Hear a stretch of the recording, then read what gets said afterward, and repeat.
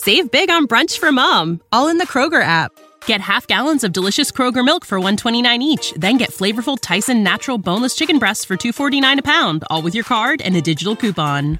Shop these deals at your local Kroger today, or tap the screen now to download the Kroger app to save big today. Kroger, fresh for everyone. Prices and product availability subject to change. Restrictions apply. See site for details.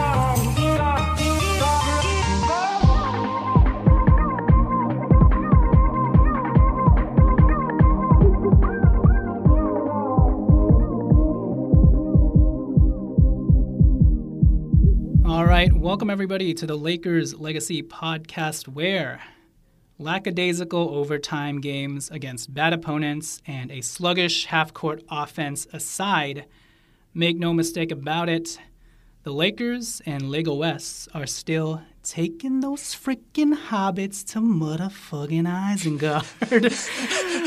So welcome back to the long-bowed shooter, Wes Matthews, a.k.a. Lego West, coined by Tommy over here, who was instrumental in last night's Lakers win against the Oklahoma City Thunder down the stretch, especially after having sat out the last few games. The Lakers have won 5 straight games now, even though it may not feel like it, and they sit atop the Western Conference at number 2.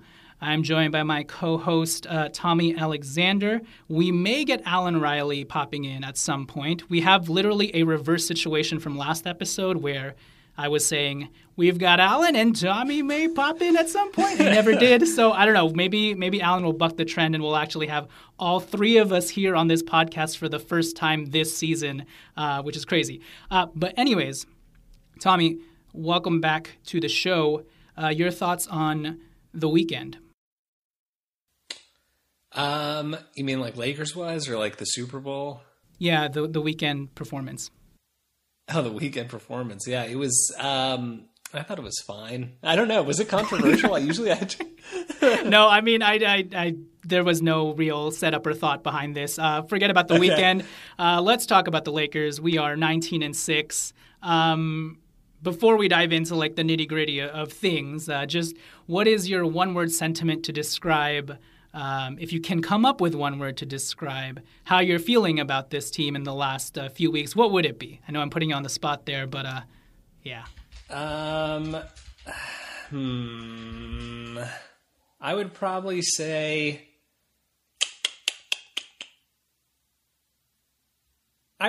apathetic. It's hard for me to get to, and I mean that like the way I feel about the team, and I feel like how the team approaches a lot of their games. You know what I mean? Like we'll talk about this a little bit more, but it does feel like they are really viewing this. I mean, we're 25 games into the season, so we're about a third of the way through in this shortened season, a little more than a third, I guess. So I don't know if there's going to be a point where they turn it on. I mean, there certainly still is time to start to keep building it up until you decide to turn it on. But it feels like they're not taking it super, super seriously. And that translates to the effort on the court, right? It's like we want to see high intensity basketball because that's when the best basketball comes out. And I just worry that, I don't know how much longer it's going to be like this, but, it sort of feels like a lot of nights like we're not necessarily getting that. Like we're still winning the games. You mentioned we're second place. Mm-hmm. We're 19-6. I mean, it's so hard to complain about being 19-6, but it just like so many of our wins, particularly against some of the lesser teams, have just felt like we kind of coasted and, tried for the last 5 minutes and then won, which is fine. And look, that's what good teams can do. That's what championships teams can do. But as a fan, it kind of makes it a little tough to watch at times. Yeah, you're kind of lulled into that boredom the same way the Lakers approach it on the court. I felt the same way. Not until like Kuzma, Caruso, and THT come in am I like, okay, here's some energy. Let's go. What are you guys going to do? Going through the motions is probably the phrase to use right now for the Lakers. Before we delve deeper into the Lakers, though, I used Wes Matthews as my intro there. So what were your thoughts on Lego Wes's return there? I kind of question Frank's decision to leave him in the closing lineup because I don't think he's done that a lot this season at all. But, the dude came through in a huge way. He hit like 4 threes, played pretty good defense. And I think Wes Matthews, credited Frank Vogel this entire time for communicating very transparently with him what the plan was. And clearly the plan was to put him and Markieff Morris on ice for a little bit because THT was DNP for 2 or 3 games as well. And I think he appreciated that communication. And I think that bodes well for the team as a whole, given how much we've talked about what a tough juggling act Frank Vogel has with this talented group this year. But yeah, what are your thoughts on Wes Matthews' return? I thought it was like the quintessential veteran performance. Like this is exactly the type of veteran you need on a championship caliber team. There are going to be times where, let's be real. Wes is not a top 3, 4, 5, 6 player on this team. Like there is a very talented team, and he's not going to, just by virtue of being a vet, be guaranteed minutes. And that's what happened. Talen Horton-Tucker has been amazing. And frankly, since he's improved his defense has been just like, so it's been, you feel bad not playing him because he's earned the minutes and like he needs to develop, and he brings such an interesting dynamic that you kind of want to bring out a bit more because it's potentially a guy who could help you, certainly down the road in the coming years, but even this season. So you need to develop that. But at the same time, you're going to lean on some of your veterans to win, pull out, close playoff games for you, as we saw last year.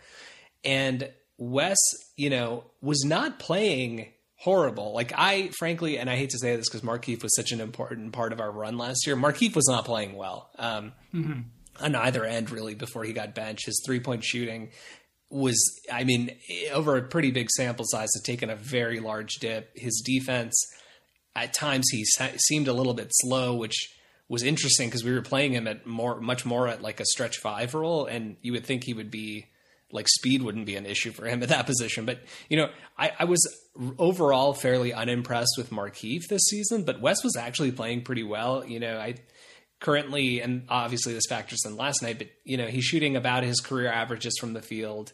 He's shooting slightly above his career averages, hitting 40% from 3 this year. Overall, playing very, very well. He doesn't get to the line very much, but 80% from the line, like playing solid defense when he was playing earlier.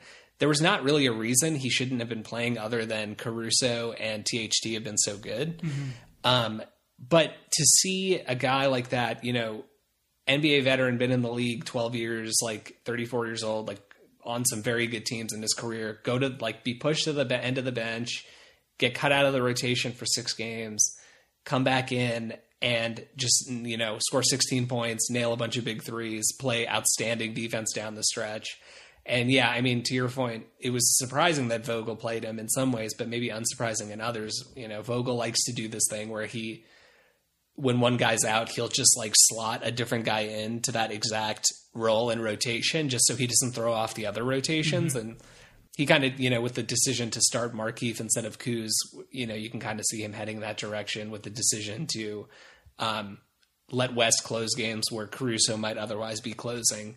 You kind of saw that as well. But I think it was a very, very good performance by Wes, a very good sign. And the interview, quote that you mentioned is super telling. And it's going to be so important for Vogel to continue to do this throughout the season because we might not play Markieff for long stretches, but when we need a stretch 4 or stretch big 5, in the playoffs, we might go to him and he needs to be ready. Right. Yeah. And same thing with Wes. He might go stretches of games where he doesn't play, but if we play a game that has like a team that has a bunch of wings and we need extra wing defenders on the floor, like we might throw him out there.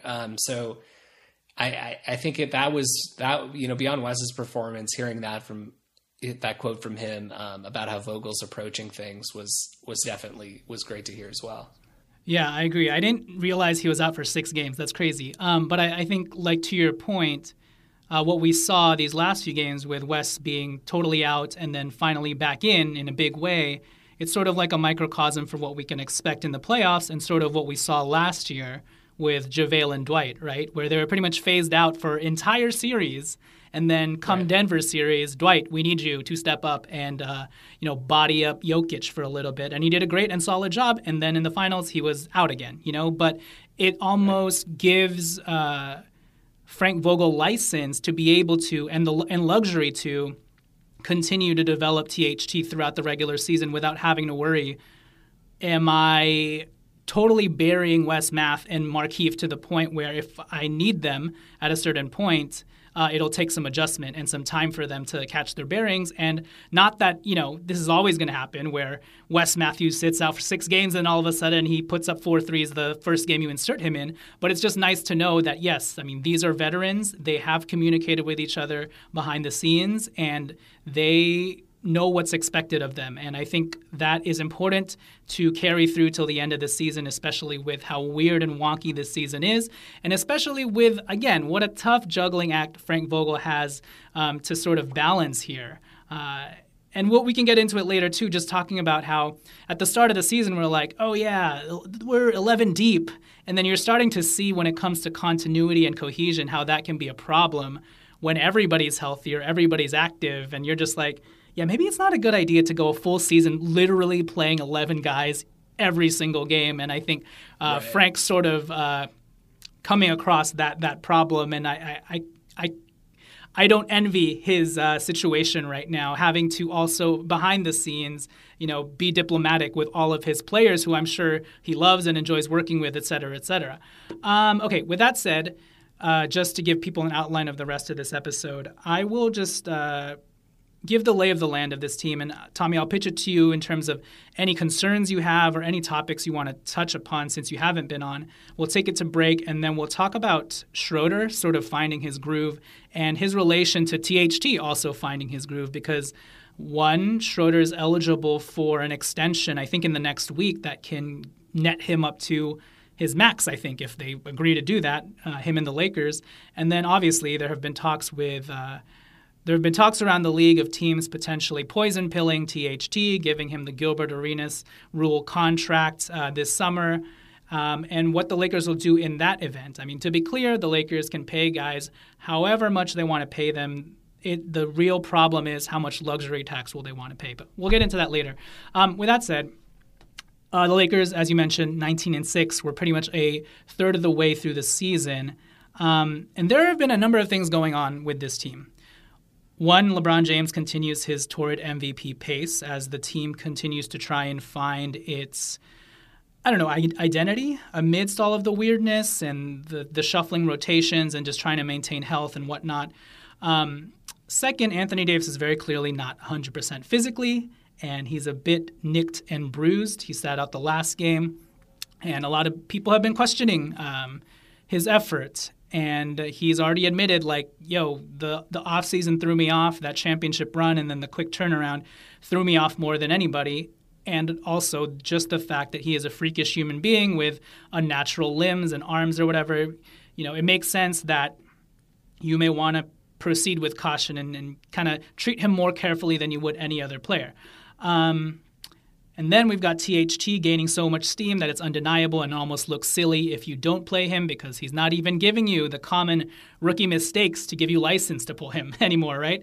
Right. We've got Kuzma turning into one of our most reliable defenders, which is nuts. And then Schroder being on an offensive tear and finding his groove these last few games and being super efficient doing it as well. That all leads to the Lakers still being number 1 in defensive rating. They are number 3 in total net rating. Their offense has slipped, and I don't think that's a surprise to anybody. Their half-court offense has looked very uneven and mucked up, to say the least, especially that starting unit. But we're still number 8 in offensive rating. So yeah, for me, it still feels like we are a bipolar mishmash of talented guys, disconnected parts sort of, but still getting the job done and winning, but not in a pretty way. And there have been a couple of times for me where I've just wondered why Frank doesn't go for the more optimal and intuitive lineup or stagger the personnel so it makes more sense with their individual skill sets. And again, I understand he's had a tough juggling act to uphold here all season. He's managing so many personalities and expectations, and we're just glad that he's maintained communication. So, Tommy, with all these things going on, and Vogel still figuring things out, and maybe he's been semi-overwhelmed at, all this too. How much of all this and the Lakers' unevenness is just the natural case of this is what this first third of the season is pretty much our bubble season, what we saw from the bubble last year. And now as we round into the second third, maybe we'll start to see the tightening of things and rotations and whatnot. How much of it is just default that's the case? How much of it is Frank Vogel's holding his cards close to his vest and, Gasol works well with Caruso, Kuzma, and THT. That's a devastating grouping, but Frank just doesn't want to unleash that enough. And, I guess where do you pinpoint the unevenness of this team thus far? Do you feel like it's been an uneven season? You mentioned it being apathetic for the team, but I guess where do you – I'd imagine you don't think this is an unsolvable thing, but at what point are you like, all right, let's get this engine chugging along and with more cohesion? Because right now, it's just a lot of disconnected parts. Anthony Davis is doing his own thing, trying to get healthy. LeBron's on his MVP thing to stem the tide. Schroder's trying to get comfortable. THT is doing his own thing, trying to become like our next superstar. And there's a lot of things going on. A lot of good things, but a lot of uneven things. What are your thoughts on all that? Yeah, this season is going to be weird for a while. And when it turns, I think we're going to forget about all of this really quickly. I would say I think our team identity this year that I'm really happy we ended up finding has been defense. And I assume, because it's like that's the big thing that everybody said, oh, they're losing Danny. Oh, they're losing JaVale. I don't know why JaVale gets brought into this, but they're losing JaVale. They're losing Dwight. Honestly, a big one, right? Like, so that means they're going to be a bad or more an inferior defensive team compared to what they were last year. And so defense was their identity last year. They won the championship last year because of their defense, and that they're not a defensive team anymore. Thus, they're not going to be good. And I think we talked about this so much before the season started, but on paper, you could very clearly see a scenario where, given Frank's scheming and his mindset as a defensive coach, we could actually be better defensively. And I think that's been the case. Last year we were hovering, top 3 defense all season, but we are like far and away been number 1 this year. And when we decide to like lock teams up, like they just can't score against us. You know what I mean? Like they can't do anything. Oklahoma City, sure, they almost beat us. We had to make a late game run to take it to overtime and win, but they shot 39% against us. You know what I mean? And that's becoming a recurring theme where we're seeing like us holding opponents to under 40% in, well, sure, we're losing on effort plays, like giving up 15 offensive rebounds, like having a bunch of sloppy turnovers, but we are playing very, very well defensively. The only issue I have with this team, well, I guess I have 2. One, on the defensive end, I would say and we have a 15 slot that we are, as of now, actually eligible to use. I think it was like, we calculated at some point, it was like the end of January, whatever it was. Mm-hmm. But certainly by the time the trade deadline comes and people are getting waived, we have a minimum slot to use for a 15th guy. I would really, really like to see us get some sort of rim protector because, function of this is, AD, like you said, is just it doesn't seem as into it this year as he was last year consistently. But we are giving up, I think we're 23rd at least before last night, we were 23rd in the league at points allowed at the rim. Mm. And that's just like not going to get it done. It's pretty crazy considering that's the case and we're still number 1 defensively. Yeah. So just we're doing something right, but like that needs to be addressed because in the playoffs, teams are going to attack your weaknesses. And when you have a big glaring weakness like that, it's going to really stand out on the scouting report. So I would like to see that get cleaned up. Second thing I would like to, another weird thing about that though, is we're also leading the NBA in blocks, which people said we wouldn't do after losing JaVale and Dwight. But, anyway, so half court, maybe we're 8th offensive rating overall. I believe half court we're a bit worse than that. I think we're slightly below league average as a half court offensive team. Maybe we rose slightly last night, but I think, and look, Vogel has shown time and time again that he knows his guys. He knows what the right timing for everything is, and he knows when it's time to turn things on. Last year, it was very clear what our offensive identity was. Like, we were so deficient in terms of guys who could create offense that we had to run. And it would be like ball, like make or miss, like ball comes out of the net or off the rim. We are sprinting down to the other side. We led the NBA in fast break points. Sure, like we would pick and choose our moments, but the overall mindset was run. When you have an opportunity, run. When you think the defense is like taking a breath, run. And we had a really good feel for how to do that. And that helped us generate transition points, making us, I think we were number 1 in transition efficiency last year and number 1 in fast break points.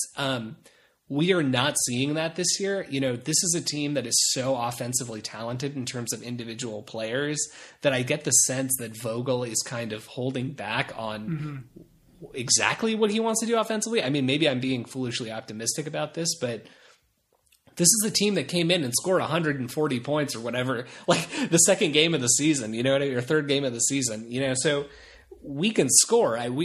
First 5 to 7 games of the season, I think we were number 1 or top 3 in offensive rating, and we've just steadily fallen down.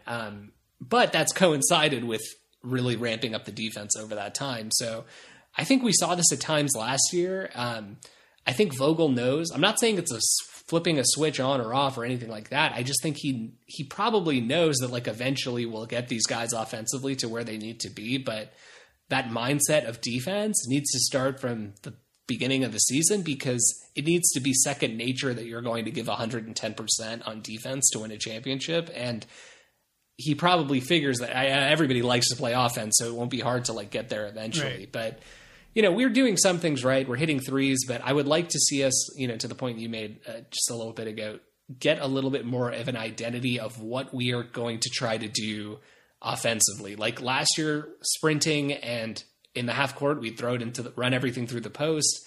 What are we going to do this year? I'd like to see a little more of that. Yeah, and I think we're seeing, and maybe this is just how Vogel likes to play things, we see sprinklings here and there. And honestly, that's my only explanation for it, because there are some intuitive things that, like, you could pick anybody off the street and say, what would you do here? And that guy would say, oh, I would give the ball to Marc Gasol and have everybody cutting.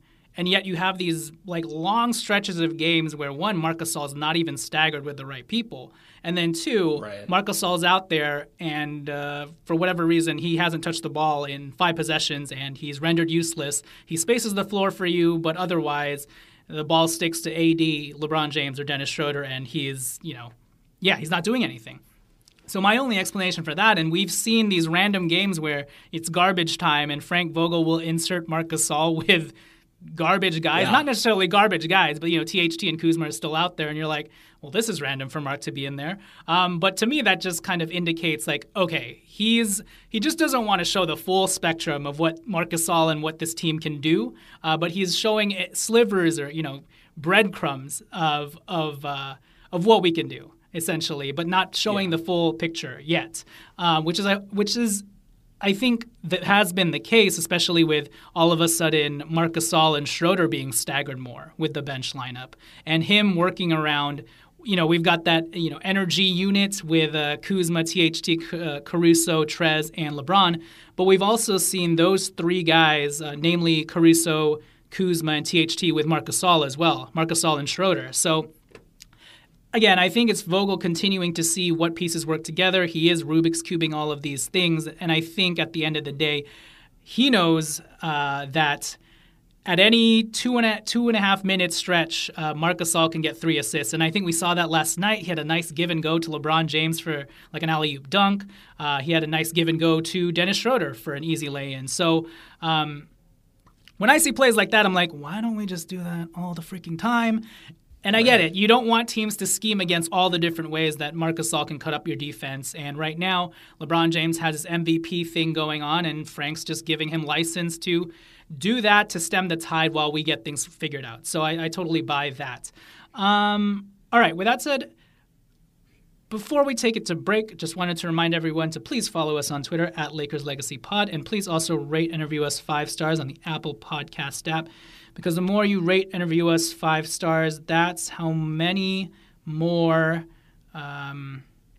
reverse carpal tunnel layups THT will do, where he has the perfect AP English off of his fingers to get it in against outstretched arms. I mean, at this point, what percentage do you think that dude is shooting on reverse layups? Because I'm pretty sure it's like 95%, because I have not seen THT get blocked on that shot. When he goes to the reverse, you know it's going in. It's so sick, dude. He's better at that.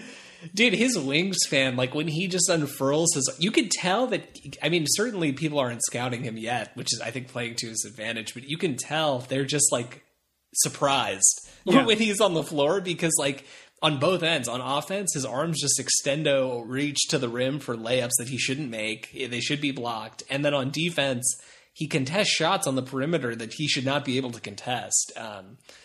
But anyway, It's well. Yeah, we'll get to THT after the break. But yes, if you want more of those reverse scoops with his wrist going a full 360 just to bank it into the basket, please rate and review us 5 stars on the Apple Podcast app. Also, if you'd like to help us out in any small way financially, please go to patreon.com/TheLakersLegacyPodcast and donate $1 today. All right, with that said, we'll take it to break, and before we get to the sponsors, our Apple Podcast review of the night. Tonight's Apple Podcast review of the night will be brought to you once again by our impressionist extraordinaire, Tommy Alexander, who will be reading it as Kyle Kuzma's pashmina scarf that he wears in those ridiculous photo shoots. So this one's a tricky one. But with that said, Kyle Kuzma's pashmina, take it away. This review is entitled Laker Talk for Your Ride to, it's cut off, so I'm sorry. Ride to where? The review is by David Vu 999. Nice and quick, not too technical or stat heavy. Your real fan commentary on the game and the best team in the NBA. There you go. Nice and quick and not too technical or stat heavy is exactly how we like it as well. Isn't that right? Hey! So that was a great reading as Kyle Kuzma's pashmina scarf. What went into that channeling of yours? It's a tricky scarf to put on, but Kyle Kuzma does it well. What went into your channeling of Kyle Kuzma's pashmina? I just tried to think about what it would feel like to be the latest fashion item of the year, and I just went with that. I like it. I like the peacock pattern on that scarf that Kyle Kuzma wears in that one particular photo shoot, because peacocks, Arcadia, it's our thing. All right, thank you, Kyle Kuzma's pashmina. All right, so we're back. Before we get into talking about Schroder and THT, I just wanted to highlight once again the evolution that we've seen from Kyle Kuzma. He had another double-double last night. Somehow he went 1 of 9 from 3. I think 8 of those were wide open. Yeah, that was crazy. He just had a bad night. I mean, LeBron was 2 for 10, and I think Schroder was 1 for 6. So the guys just didn't have their legs. Regardless, outside of that, I think Kuzma, especially in the first half there, really sparked this team and gave it the energy that it was so sorely lacking. And it once again came in crashing the boards, getting these blocks, playing tremendous defense, moving his feet. There was one play where Shai Gilgeous pretty much ISO'd against Kuzma, and he couldn't do anything against Kuzma. He went all the way into the lane, and Kuzma absolutely impeded him and harassed his shot. And I don't think I remember a time where I felt comfortable with Kuzma ISO'd against, a wing like that or a guard like that. And I was like, yeah, you don't need to send any help. But Kuzma had another double-double last night. He has 6 double-doubles on the year, which already surpasses his total amount of doubles the last 2 years. Oh my God. Yeah, it's crazy. He had 17 his rookie year, if you can believe it or not, actually, which is a lot. But with the 6 double-doubles he has this year, he's on pace for that exact number, but in 7 minutes less per game. So wow. Absolutely nuts. He has 18 blocks on the season, so he just needs 8 more to match the total of blocks he had last year.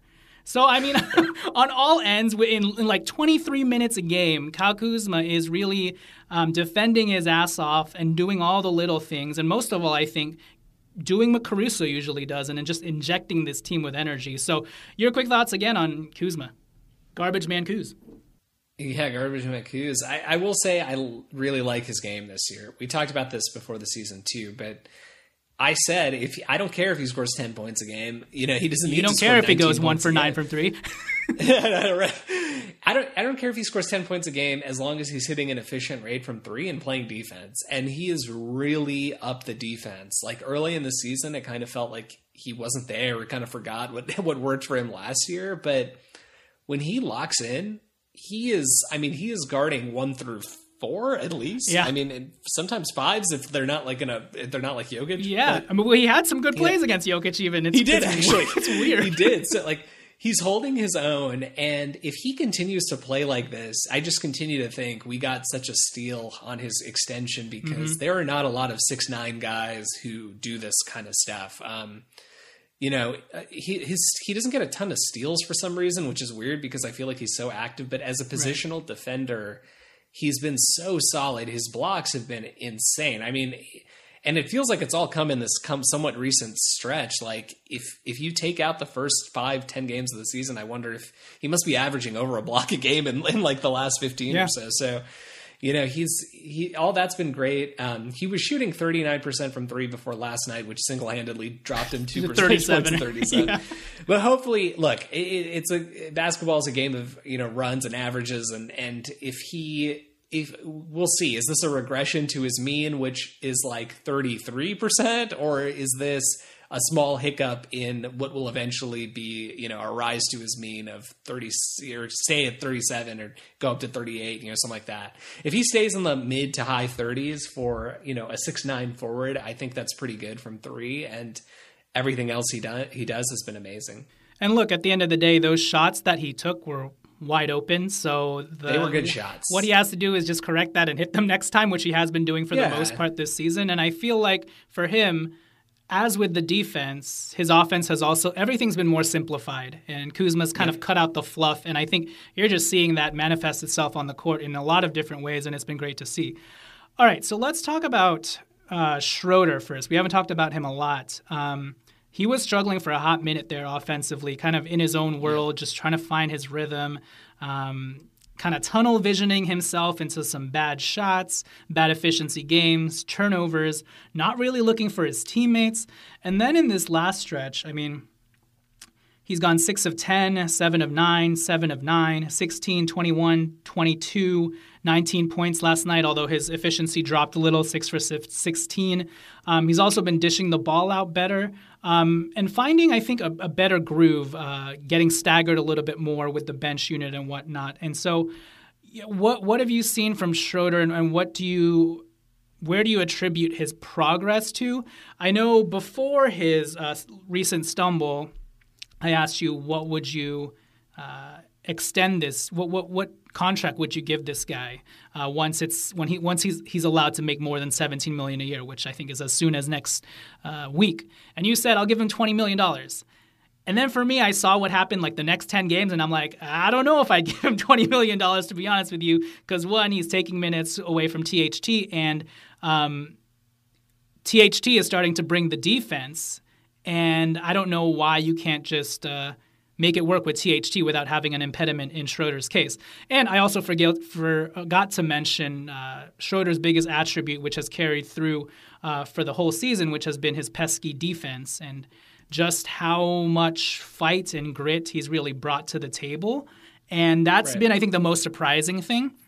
But now that he's sort of rebounded and regained some footing offensively, which I think you always thought was going to happen anyways, are you back to that place of, let's just give him $20 million?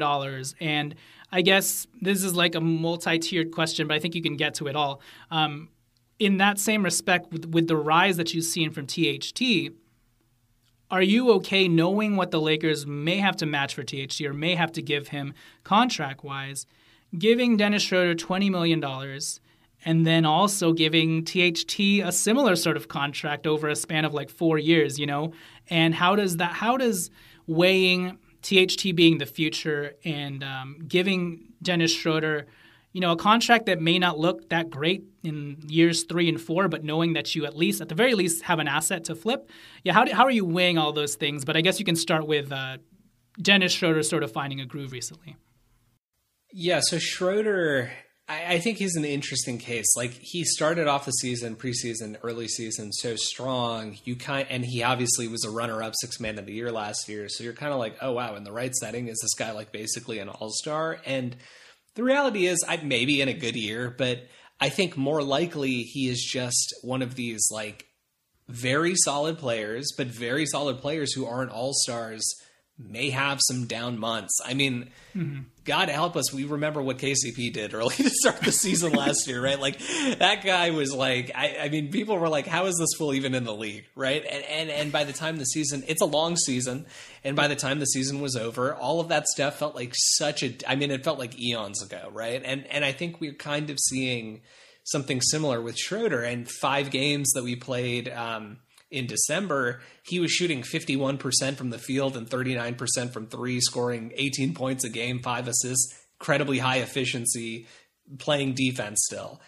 But then we had a brutal January, dude. I mean, during the time, I feel like I didn't really notice this, but when I went back and looked at the calendar, we played 16 games in January. I mean, that's like a pretty quick and aggressive start. I mean, pretty much a game every other day, yeah. Pretty much a game every other day, averaged over the course of a month, and that tends to wear guys down, right? Like, in a normal season, sure, you have maybe a few more back-to-backs, but you also have much more of these random 2-3 nights off. And because of this condensed season, I think we're seeing a little bit less of that. But anyway, in that very tough stretch in January, over 16 games, he shot 38% from the field, 26% from 3. Here we are back in February, 59 in 4 games, 59% from the field, 40% from 3. So it's possible in the grand scheme of the season, and obviously it's early, so I realize I'm making kind of a silly argument, but it's possible January is a big sample size in this small section of the season, but that is just a blip, by the time we get to the end, and maybe more of his months by the end of the season will resemble, December and so far early February, and get him more into where we're expecting. When it comes to taking that and trying to figure out how does that translate to value in a contract, it's so hard to say, because although Schroder is a guy who we can legitimately rely on, I think, if he figures out his role in this offense and figures out how to work with LeBron and AD, who we can legitimately rely on to be a 16, 17 point per game scorer, like, as a championship team, having LeBron and AD, it almost makes you take that kind of thing for granted. But those guys don't like grow on trees. And certainly for a team that's capped out, it's not going to be easy to duplicate that kind of, output is during the window that LeBron and AD are trying to be the most competitive. I think Schroder holds a lot of value because of what he can do offensively, but this dude, like, again, I don't think the stats reflect how much he brings to the table defensively. I mean, it's like having a guy who can get you 19 points or 17 points a game, having a guy who can get you 5 assists, be an extra ball handler. By the way, hit clutch free throws because he's an 84% free throw shooter, or sorry, maybe not 84%, but he's like an 80-something, 81% free throw shooter. All of those things are so valuable. And when you tack on top of it the fact that he can just lock dudes up defensively whenever he wants, pressure full court, and never seems to run out of energy, like, it's not easy. I love Talen Horton-Tucker. He's the future. But it's not easy to replicate this. And I hope that gets taken into consideration. I still would give him the money, frankly. I mean, I don't know how they're viewing their long-term cap game here with the Lakers, but and I'm sure part of this is going to be contingent on, unless they extend him during the season, I'm sure part of this will be contingent on what happens with THT. But Schroder has like a very, very clear role. He's only 27. He has plenty more years of prime effectiveness, and we've just seen like the surface of what he can bring to a team. He'll continue to bring more. He hit some clutch jump shots last night. I think was a huge step towards, what he's going to do for us in the playoffs. I feel like his decision-making with AD and LeBron has improved quite a bit. Early in the season, you would comment quite a few times that his decision-making was left a lot to be desired, which was fair. Mm-hmm. If you look at the stats, he was averaging 3 turnovers a game in December.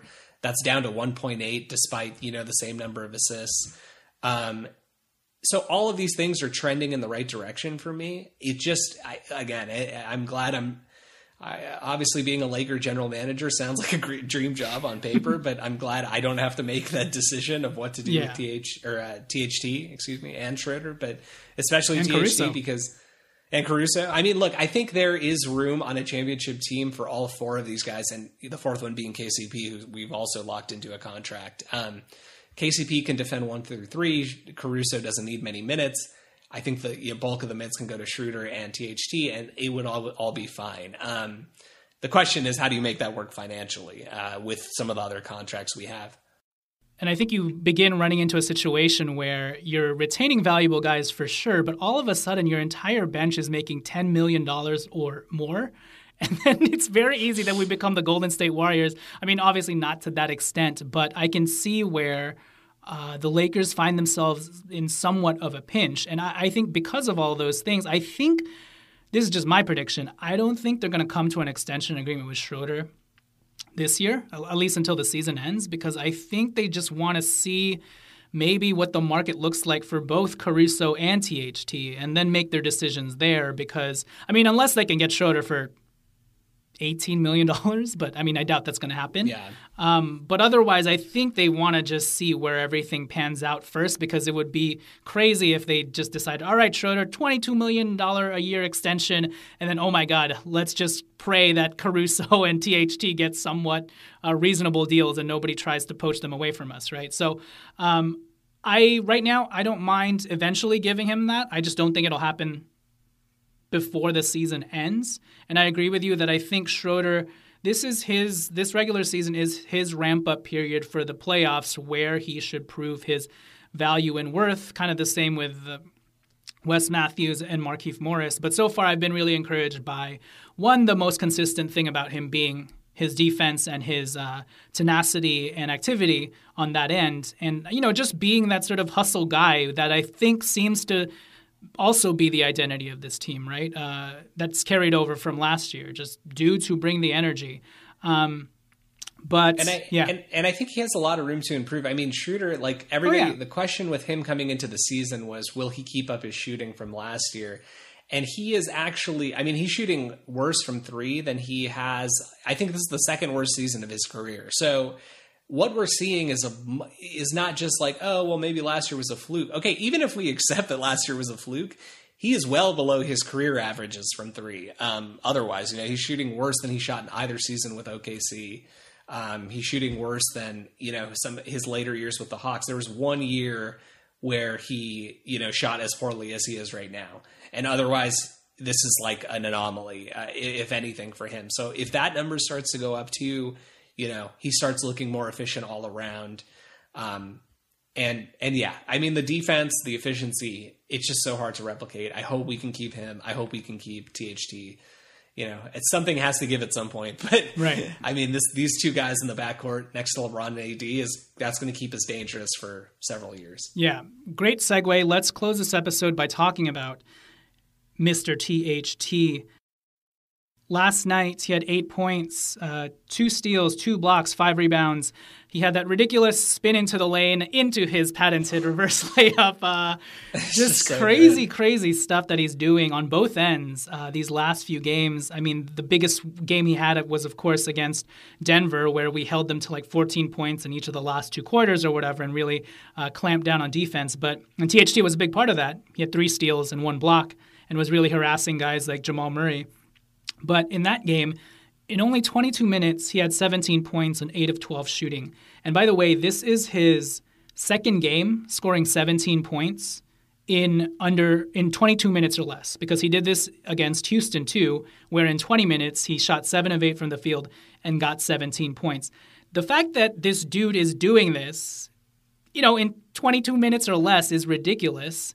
And now that he's impacting the game on the defensive end, there are still some lapses here or there in terms of off-ball defense and team defense, but the way that he's just able to cause so much havoc, even if it's not his own guy, has been crazy to see, and it just kind of ignites our transition offense because the defensive plays he makes are not really intuitive or expected. And I guess you can say that about his entire game. You're like, you don't really expect anything to happen the way that he makes things happen. And so especially on defense, it's just immediate. We're able to leak out because of his interceptions, his deflections, and all that stuff. And then on offense, his ability to just break guys off the dribble and then use his body to rub up against people. And that's actually more of his patented move too, just like getting the body contact, using his body to shield away defenders and then letting his length take it from there is uncanny type stuff. And it's just crazy to watch this guy grow. I think like per 36-wise, he's averaging 2 steals a game. And if you play fantasy basketball, I mean, if Talen Horton-Tucker was getting like 30 minutes, this dude would be averaging like 2 steals a game, 1.5 blocks, and he'd be money on those defensive categories. But yeah, what have your thoughts been on THT recently? Pretty much the moment Frank Vogel decided to reintegrate him into the rotation after giving him a couple DNPs, it's been off to the races from there. Yeah, so THT is interesting because he got off to such a hot shooting start in the preseason, and like you recall he had some games where he just hit tons of threes and scored 30 points. You remember those games? Yeah. And then he had some like games early in the season. I think in like the 4 games in December, he was shooting high 30s from 3, which was great. And that regressed. And whatever, he's a young player. Frankly, he should barely. I mean, for him to shoot 30% from 3 this year would be incredible because he was not that great of a shooter even in the G League last year. So that number regressed, but he didn't let that get him down. And this was like kind of a critique I had of Kuzma in prior years. Not this year Kuzma, but in some past years, I'd look at Kuzma and be like, wow, he is letting the fact that he can't make a 3 impact every other aspect of his game. Like his defense would go down at times, his playmaking and decision-making would go away. THT just stays locked in. He knows that his shot is not super reliable at this point, so he doesn't overdo it unless he's wide open from 3.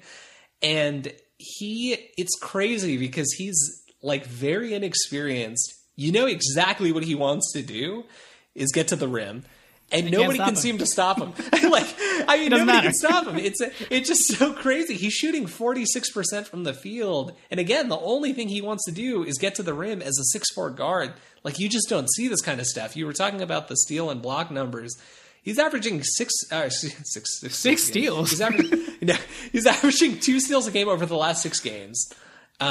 He's averaging like about a block a game over that same time-ish. A block a game for a 6'4" guard, dude. Yeah.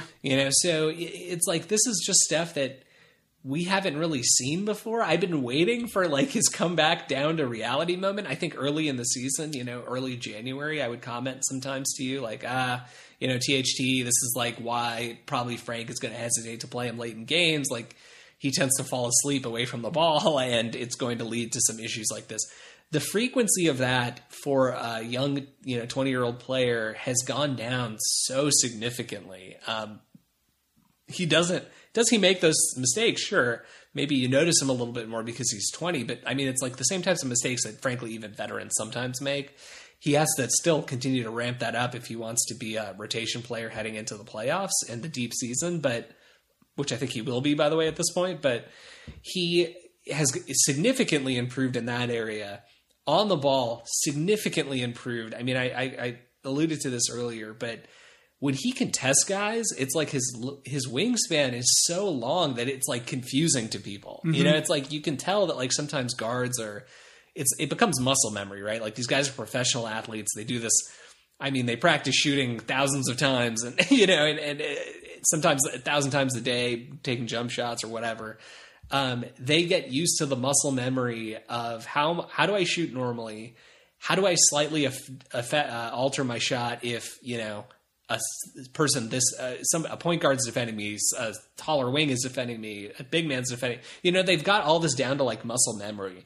And you can tell that like sometimes these guards will take like 3-point shots and THT's arm will just like keep going. And at the very last millisecond, you'll see them kind of twitch their form. And that is causing so many misses. I mean, I'm sure there's some stats nerds out there who could like find the analytics of like, how guys, when THT is defending threes, what is the percentage? It has to be like so much lower than the league average, but it's like watching things like that has been super impressive. He always has energy. Sorry, one thing I wanted to add in terms of that, the contesting shots thing is like you mentioned, you know what it feels like to go up against like a shooting guard or a point guard, which is the position he plays. And then these guys are sort of realizing, oh my God, it's actually Brandon Ingram on me. You know, the height is deceptive because you can approximate this guy's only 6'5", how much damage can he do? And then all of a sudden you realize, I think he has the same, no, he doesn't have, maybe Ingram has maybe 1 or 2 inches on him wingspan-wise, but that's it. And that's nuts at that position. And that's nuts, yeah. One additional thing I'll add is, and maybe this is, you know, maybe you could view this as a detriment sometimes because he's able to sweep things under the rug. But at his age and at his prime, I don't think it's that much of a problem. But he almost has like a second last line of defense because of his length, where if he gets blown by, it's almost like the JaVale McGee factor. But imagine JaVale McGee in his prime, right, where he almost wanted you to get by him because that was his tactic. And I'm not saying this is what THT is doing, but he's trying to learn the game of defense, but he knows that even if you get by him, he'll just put his hand out there and reach, and he's not going to get the foul call because it's such a clean strip because his hands are so huge too, that he does have that maybe second or third last line of defense that you're not expecting because, and Pete mentioned this in his last podcast, where you're already making your gather move because you think you're home free, but you're not because THT is that long. So it's crazy that, you know, this is all instinctual for him right now, but the moment you add that just natural experience and he gains that savviness, I mean, look out. And then one thing I'll add offensively is he's driving to the rim each and every time, but he's currently, because he's young, not getting any free throws or getting to the line. But, no calls, but when that comes around, dude, and he's a good free throw shooter, when that comes around, it's over. But yeah, finish up your thoughts on THT. No, and to your free throw point, he's limited attempts, so he's only averaging 1 a game, but he's shooting 86%. I mean, maybe that goes down with increased volume, but he's had some games where he's gone 4 for 4 this season, 2 for 2, so he can hit free throws. He's not his shot is not completely broken. He just needs to work on that 3 ball, but yeah, on the defensive point you were making, he's learning the angles, and the same principle I was discussing applies to that too. It's like guards will get by him, and they're used to blowing by other guards and knowing what it feels like to finish after that, and they go up for their same layup they always do, and all of a sudden the extendo arm comes out of nowhere, and just swats the crap out of it, and so it's been really, really fun to watch his growth. The sky is the limit for this guy, because when you play defense like this at this young of an age, and you can see the flashes of where his offense could potentially go. I mean, could you imagine? He's doing this on a championship team. Frankly, at 20 years old, that was the age that, not rookie, but I guess second year Ingram, second year Lonzo. Brandon Ingram is an all-star. Lonzo is, starting to turn things around a little bit, but those guys were number 2 picks, and I don't recall feeling like this when they would come into games. And by the way, those guys were on teams that were not competitive, and they were the focal point and got to do whatever they wanted with limited consequence. So on a team where THT is held to such a high standard and he continues to go out there and just beat guys, it's been very, very fun to watch. Yeah, and I think he's much more refined than those guys too, even at this age. And that's why I kind of compare his trajectory more to Andrew Bynum in terms of this freakish guy who's just kind of working off of his own talent, but it's all sort of there. You're just waiting for the experience to catch up so that everything locks into place. And when that happened for Bynum, he was literally one of the best centers in the league out of nowhere, out of nowhere. And THT's preseason free throw percentage, by the way, was 89%. He shot 17 of 19 through 4 games. So I definitely think that's real. It's just a matter of waiting for the calls to catch up as well, because I think he's mesmerizing even the refs. So he's just mesmerizing everybody. So with that said, I think we'll end it right there. There's tons of time to talk about THT and his continued growth and how that continues to coincide with Schroder getting more comfortable, with Frank Vogel continuing to Rubik's Cube these rotations and do this juggling act that he's been doing. By the way, the title of this episode is called The Juggle Book. Anyways, like Jungle Book. But anyways, that'll do it for this episode. Thank you guys for listening. Please follow us on Twitter at Lakers Legacy Pod. Please also rate and review us 5 stars on the Apple Podcast app. We are still waiting for more 2021 reviews for this new year that we hope is less pandemic-ridden than the last. And yeah, I will catch you later, Tommy. Later. Peace.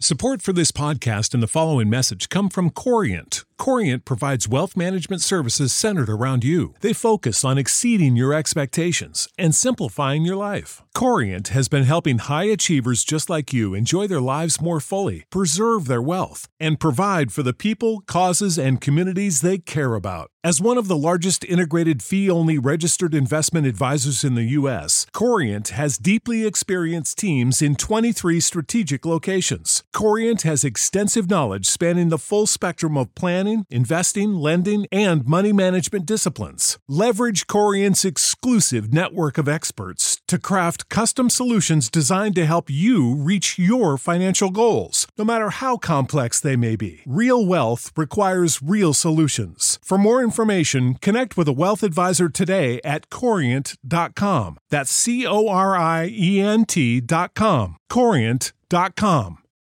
For the ones who work hard to ensure their crew can always go the extra mile, and the ones who get in early so everyone can go home on time, there's Grainger, offering professional-grade supplies backed by product experts so you can quickly and easily find what you need. Plus, you can count on access to a committed team ready to go the extra mile for you. Call, click Grainger.com, or just stop by. Grainger, for the ones who get it done.